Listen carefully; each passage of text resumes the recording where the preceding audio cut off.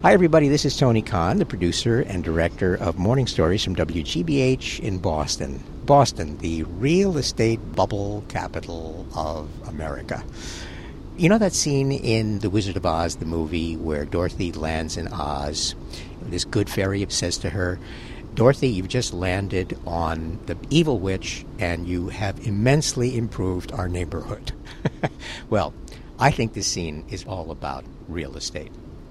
I mean, this good witch who lives in Oz has been seeing the property values in Oz go to hell, of course, because of the bad witch. And all of a sudden, this girl lands on the big witch in a lovely combination colonial Tudor Dutch-style house. And she's telling Dorothy, basically, that now is a perfect time to invest in some suburban development in those fields right outside Oz. And if you still don't believe that this is about real estate, well, what is that good witch floating around in? A bubble. Huh? Okay. Well, today's morning story comes to us straight from the front lines of the real estate battle here in Boston, and from one of our favorite storytellers, Erica Forensic. We call her morning story, There Ain't No Bubble, okay?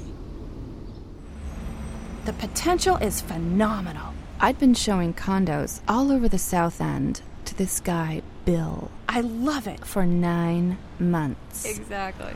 We already knew way too much about each other, and I believe he was about as sick of me as I was of him. Okay. It was getting to the point where I wanted to make the sale just to show I could outlast him. Hello. This time, the door opened on a dark, creepy place with paint peeling off the walls and one bare bulb casting eerie shadows. I took a step backward and felt the sharp heel of my shoe spear something soft. Oh my God. I stifled a scream. I had pierced the bloated body of a large, dead rat. So what's the heat? Bill asked, walking toward the window. Natural gas, I said, lifting my leg and trying to kick off the pound and a half of rat satay. Nothing. On me like white on rice. And you're so close to 93. So, which is cheaper, you think? Gas or oil these days? Oh, definitely gas, I said, circling the other way around the kitchen island, still trying to lose the rat. I don't know. What about the neighborhood? Isn't it a little dicey? Oh, but definitely gentrifying, I said, trying to scrape the thing off on a banister. You won't be able to touch this neighborhood in 2 years. Earlier that day, I'd had a deal crash because the buyer hired a psychic to go to the property, take a rock from the ground, and ask it if it was a good place for her to buy. The rock said no. So this will be my career in real estate, I thought. Talking rocks and long, rat-tastic afternoons with Bill. I don't know, he said with a sigh. This place is kind of growing on me. He headed for the stairs to the second floor. I made the after you gesture, then followed him with a sort of click-drag gait. I don't know, Erica. The potential here is phenomenal, he says to me. Let's do it. Let's do it. Sure, sign right here. Where's my pen? We filled out the papers right there at the kitchen table. Okay. The offer was accepted. Thank you. At home, I tossed my shoes in the fireplace. As I watched them burn, I drank an entire bottle of Merlot. This took me 9 months, for crying out loud. Do I even have the stamina for this? Well, I did it once. Maybe I could do it again. With a fully stocked wine cellar, daily B vitamins, a healthy dose of denial, and flat shoes, I could do it again.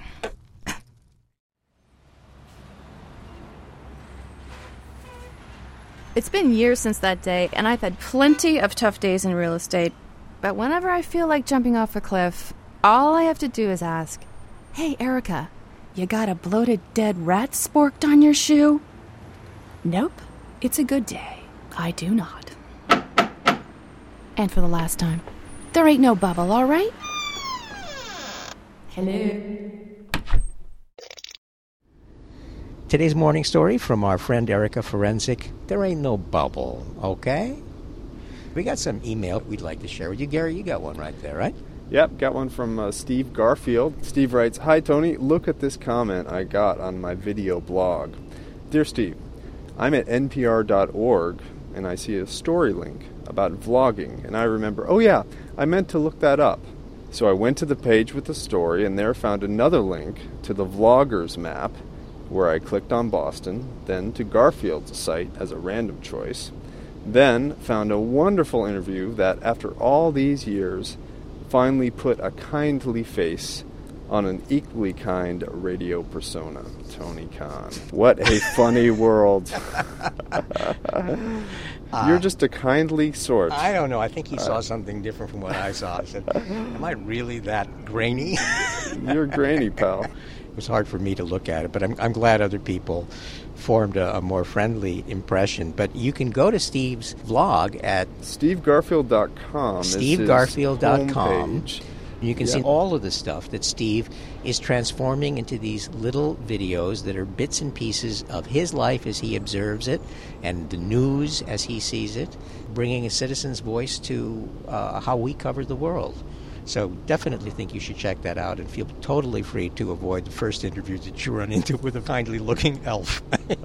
We also got another email from a podcaster. He says, I want to thank you, Tony, and you, Gary, for doing such a fine job with morning stories every week. While I know the show predates podcasting, it's as a podcast that I discovered it. It's the first one I subscribe to, still the one I look forward to receiving the most each week. I just began podcasting myself, and I'm taking the opportunity to write each of the podcasters in my subscription list to let them know about my show. Since you guys are at the top of the list and largely responsible for my taking up podcasting to begin with, yeah, Jay, you say that to all the guys, you're getting the first missive. It's called Audio Lingo. If you go to audiolingo.org, you can read about it and listen to the first two installments if you so choose. We included a little clip of it right here, a reading from a manual that actually existed about how you can survive the A-bomb. No big deal.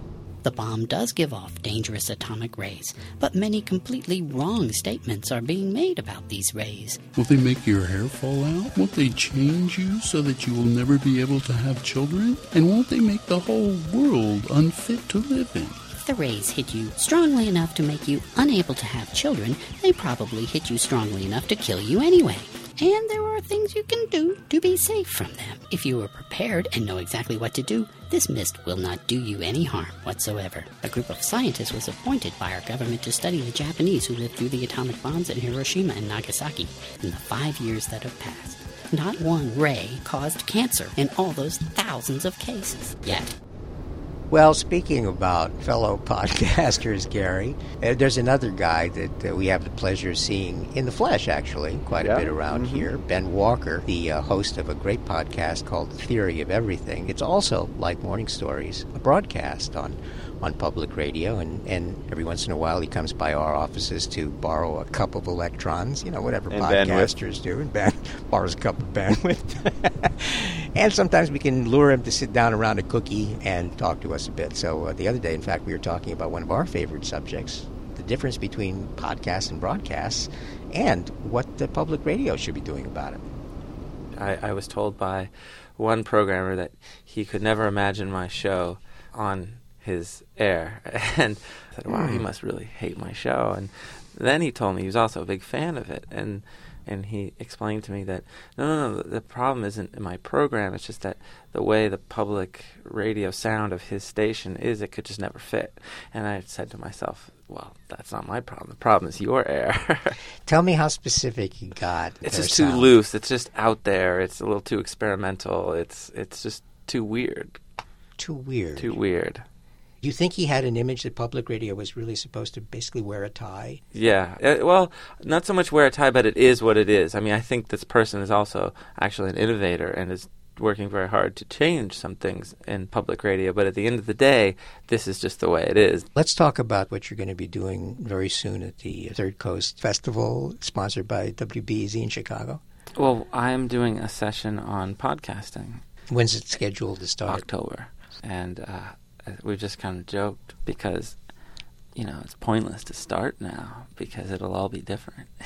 I figure maybe end of September I'll start thinking about what I'm going to talk about. What do you think is likely to change the most in the next month about podcasting? NPR. That simple. I think that if they get involved with this more seriously, I just think that most people are coming to podcasting, in the post-iTunes world, looking for professionally sounding content. And if NPR has its programs and content available, you may never make it to the iTunes. You might not get outside of the tent.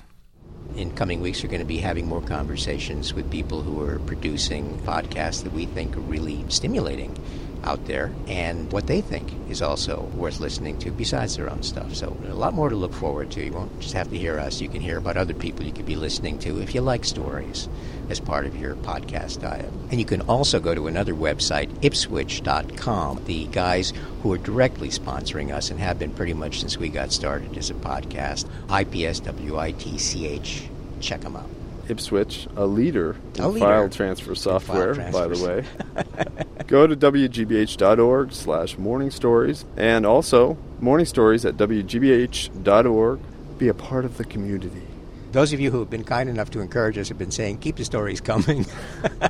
So we'll do that, and look forward to catching up with you with a new one next week. Take care.